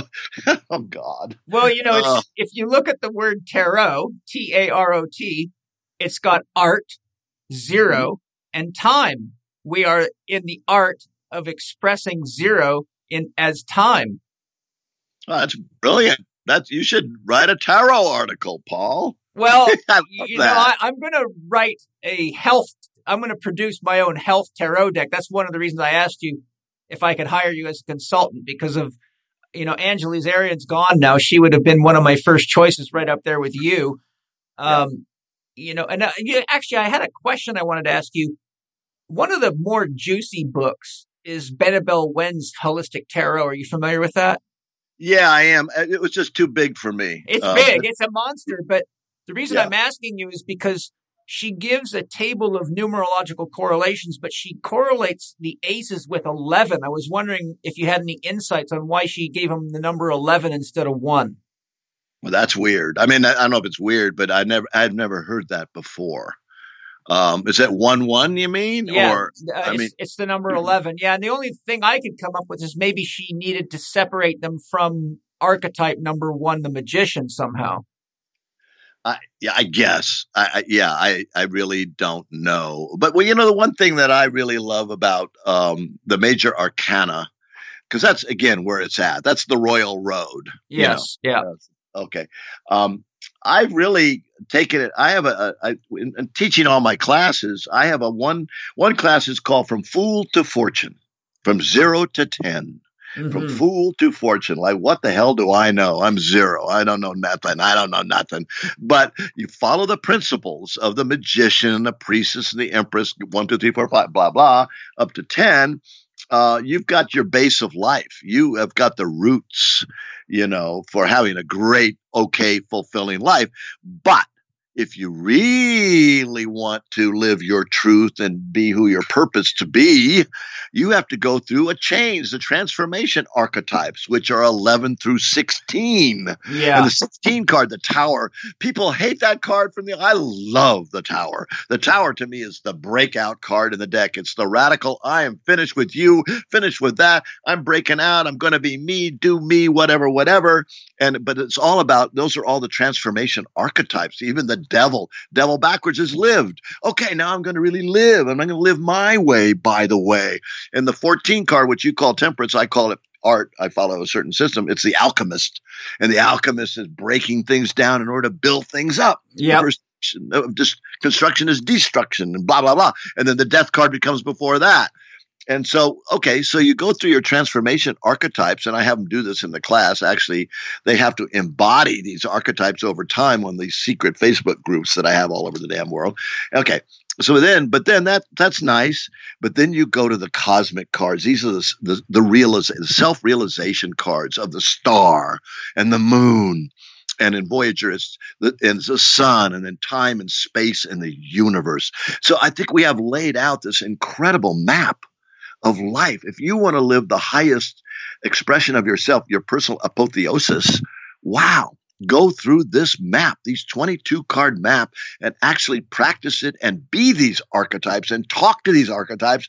You've got an amazing spiritual path and practice and philosophy of life. And that's what I really, really love about this stuff. And you know what I love about that whole process that you've just described, because I'm totally in harmony with you on all the things you've been sharing, is that if you end up at some church or some temple or reading some religious book that somebody else wrote to tell you how to live, you're now put into some kind of a maze. And the question is, can the rat find the cheese? But when you use the tarot, your own soul, your own consciousness is guiding your own unfoldment and your own development. So it's as though you have taken responsibility for engaging your own spiritual growth without being told what to do by some daddy figure in the sky that'll burn you in hell for touching your genitals or some crazy thing. Paul. Yeah. Okay. I understand. That's good. That's great. Okay. Yes.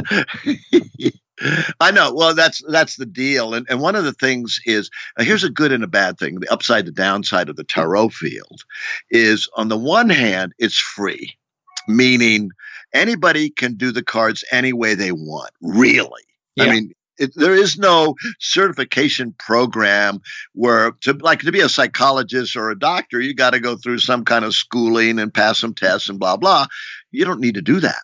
With the tarot, you could take one freaking class and put out your shield, I'm a psychic tarot reader, and all of a sudden you're reading people and probably creating a lot of mayhem in their lives. Yeah. Not to mention the fact that the medical doctors and the therapists with all their licenses are creating plenty of fucking mayhem themselves. So that's true. I mean, which way do you want to go? Well, that's it. That is totally it. I mean, I can see both sides. I love the freedom, but if you ever try and get a Tarot kind of convention or conference or symposium, it's herding cats. It's herding cats. Yeah. I mean, Tarot people are notoriously introverted in a way, and maybe weird and intuitive. Whereas take the astrologers. Astrologers is more of a male-dominated field. Tarot is female. 95% of my classes and clients are female. Yeah, most of the books I have on tarot are written by females. Right. Oh, absolutely. And I mean, personally, I don't mind this. I don't either. I love women.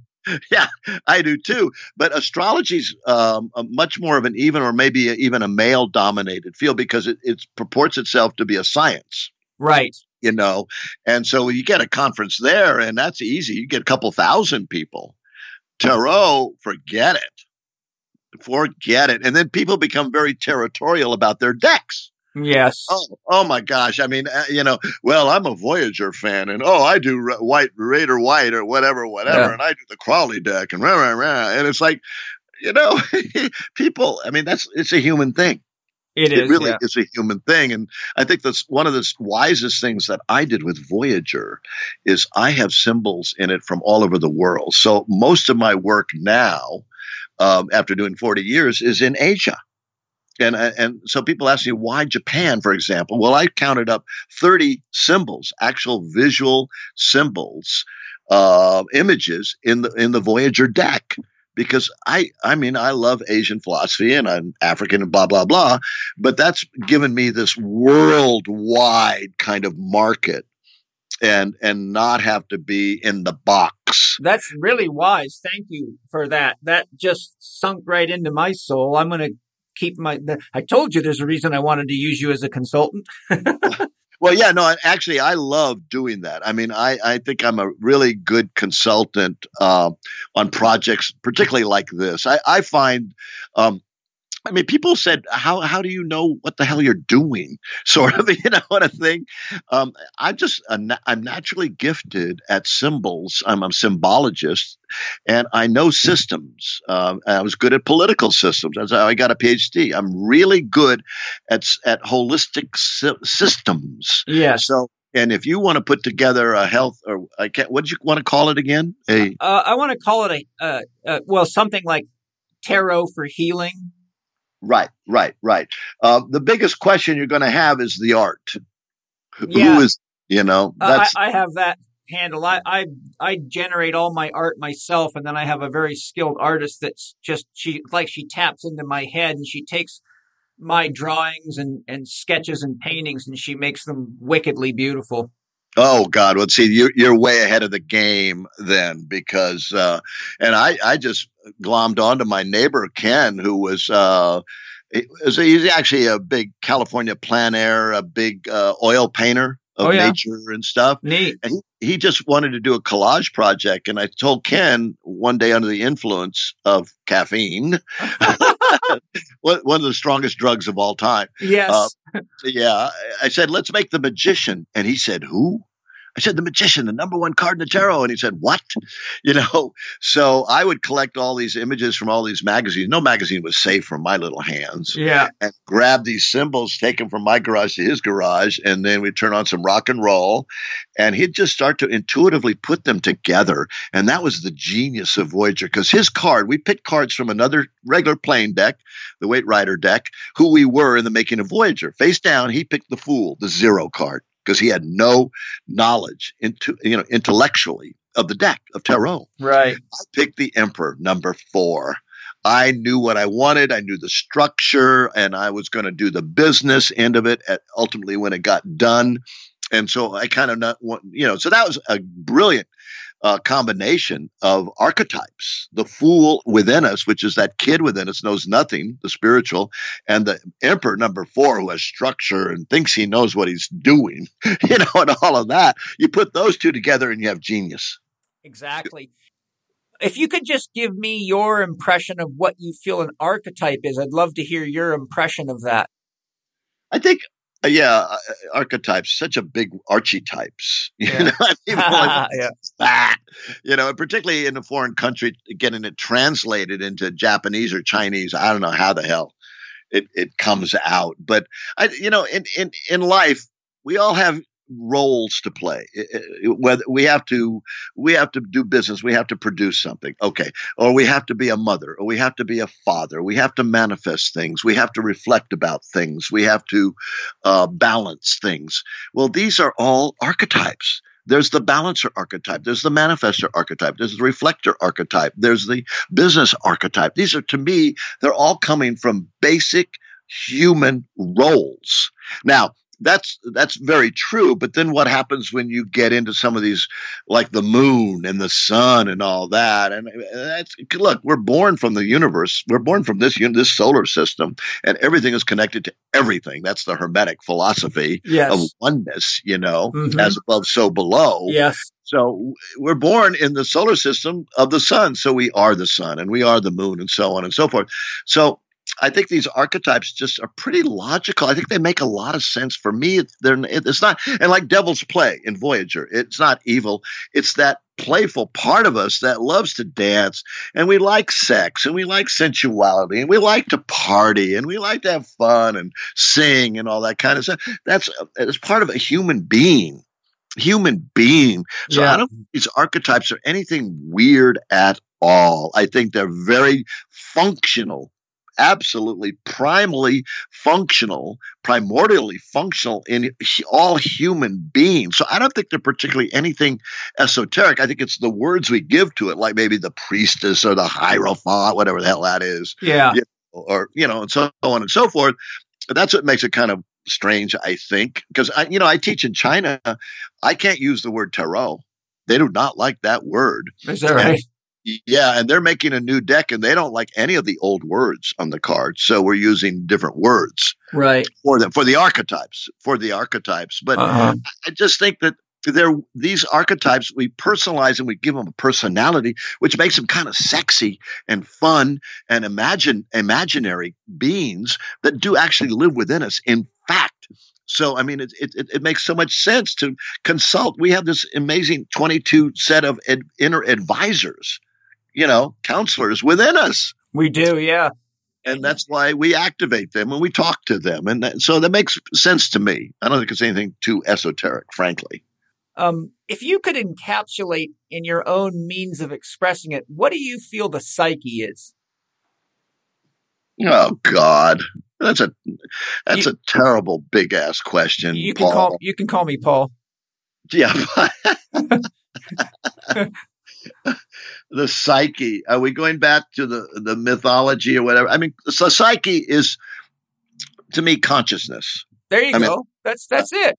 Yeah, it really is. And consciousness includes a lot of unconscious stuff. It sure does. And so I'm taking that big approach to it, and nothing too specific more than that. I think you just hit the frickin' bullseye. I mean, I'm asking you these questions knowing there could be long discussions, but you can't distill the psyche down more perfectly than you've just done. I think you just showed us your power.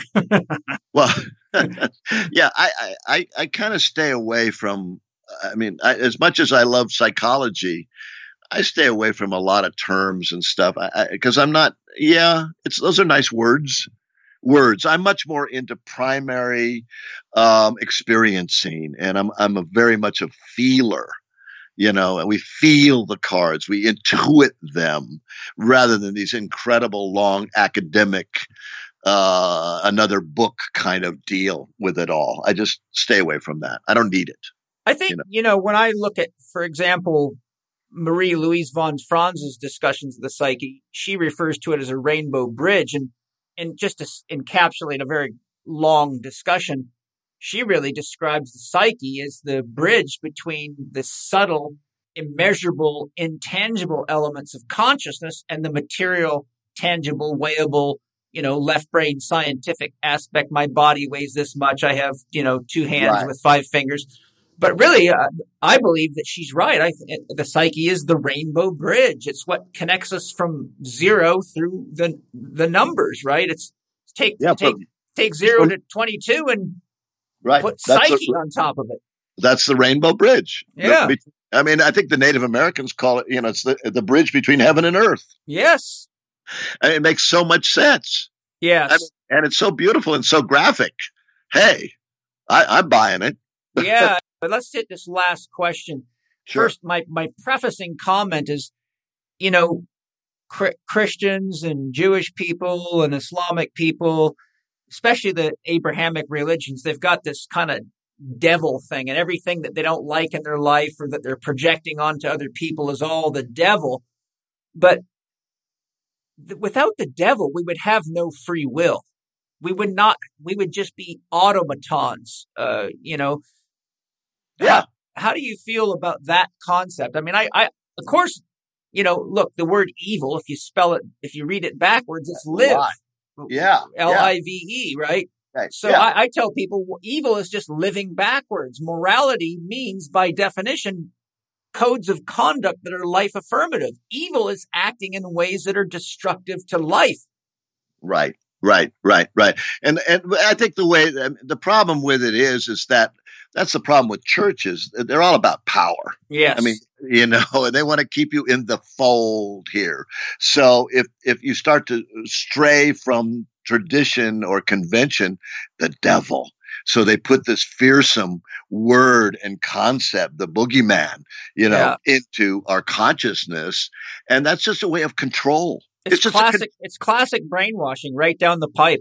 Absolutely. Let's control these people and you're going to the devil. Okay, I'll come back to the church and give you your money on tithing and stuff like that.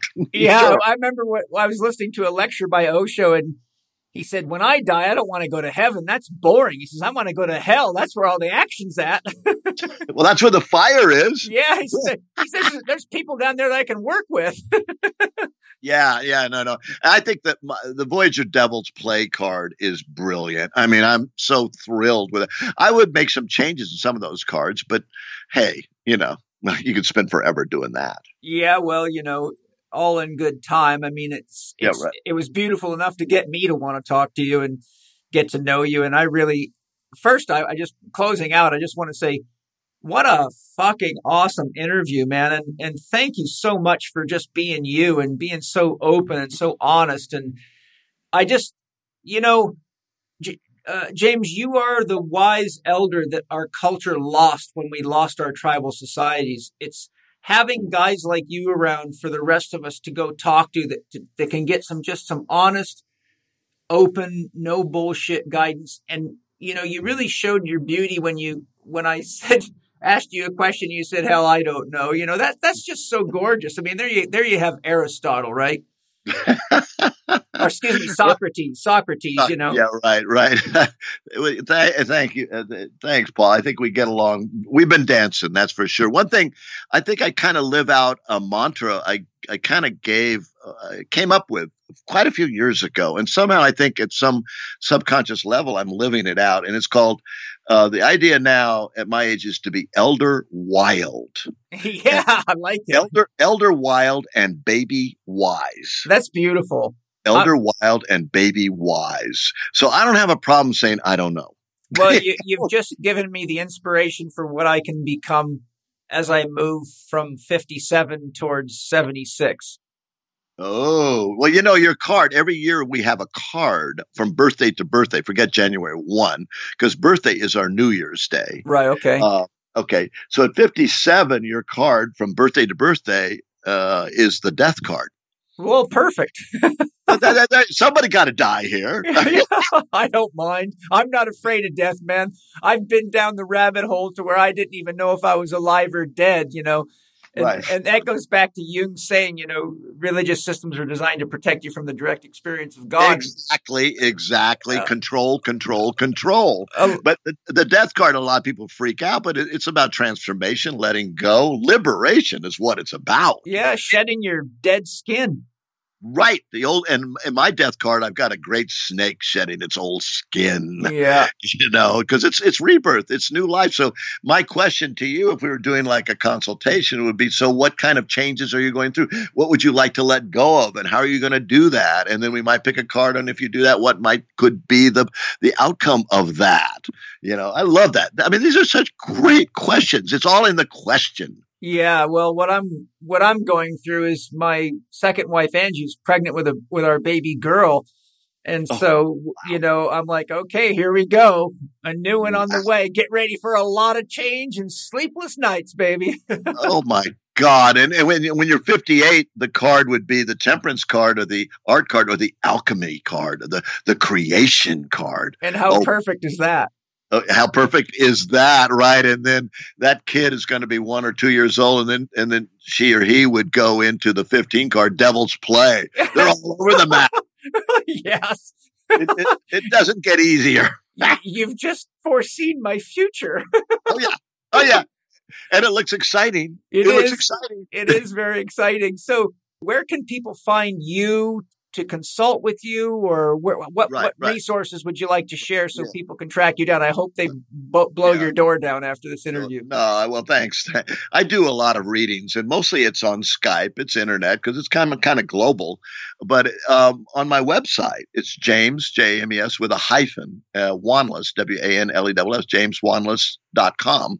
Pretty simple, but I must say my platform for my wildly elderly, baby wise creativity, and I'm really creative, I'm on a roll, is on my Facebook page, James Wanless. And I know people get, Facebook, but hey, I rock and roll on that page, and every day there's stuff, and I love it. I really love it. So James Wanless, my personal page on Facebook, or Voyager Tarot as well. Oh, yep. Great. Well, James, man, it has been awesome. I just can't thank you enough. You've invigorated me at many levels, because a lot of the things I've been wanting to do, but keep saying, God, I'm never going to find time to do this. You just put a fire right under my ass. And I'm like, okay, I've got to work with spirit and make some of these things happen, because you reignited me. Reignition. Yeah. Wow. Hey. We got some fire. And, that's one of the things that's so great about cards. When you do consultations with people, you motivate them, because it's right in your face, this card, and this awesome, like you're the magician. Wow. It just moves people. It is an ignition. Yes. It is transformation. Thank you, Paul. Hey, I want to have you on here many more times before you shapeshift on us. Thank you, Paul. It's been so much fun rocking and rolling with you, dude. Thanks, buddy. Really. Thank you for listening to Living 4D with Paul Chek and today's guest, Dr. James Wanless. You can find Dr. Wanless online at www.james-wanless.com, on Facebook at jwanless1, or on Instagram at James_Wanless. If you're interested in a consultation, you can reach Dr. Wanless via his website, james-wanless.com. He is offering a 50% discount on a 1-hour Voyager consultation to Paul's podcast listeners. Just mention Paul Chek when you are booking your session. Follow Paul on Instagram and Twitter at Living4D Podcast, or on his YouTube podcast channel, youtube.com/Living4D with Paul Chek. You can watch more on Paul's blog at paulcheksblog.com, and the Chek Institute's blog at chekinstitute.com/blog.